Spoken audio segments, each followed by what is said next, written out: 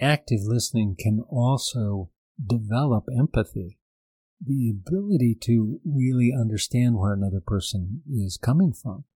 And we're going to get to that in the next part of what we do when we're talking about actively listening to another person.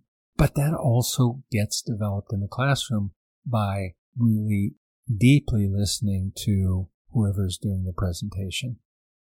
This active listening also develops social emotional development.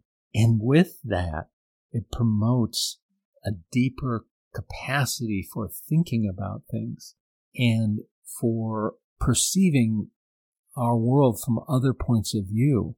And doing that has a tendency to reduce anxiety and depression because it expands our point of view about what goes on in the world, who we are, how we can relate, our ability to choose the state that we're in and how that impacts our experience. And that changes how we view our world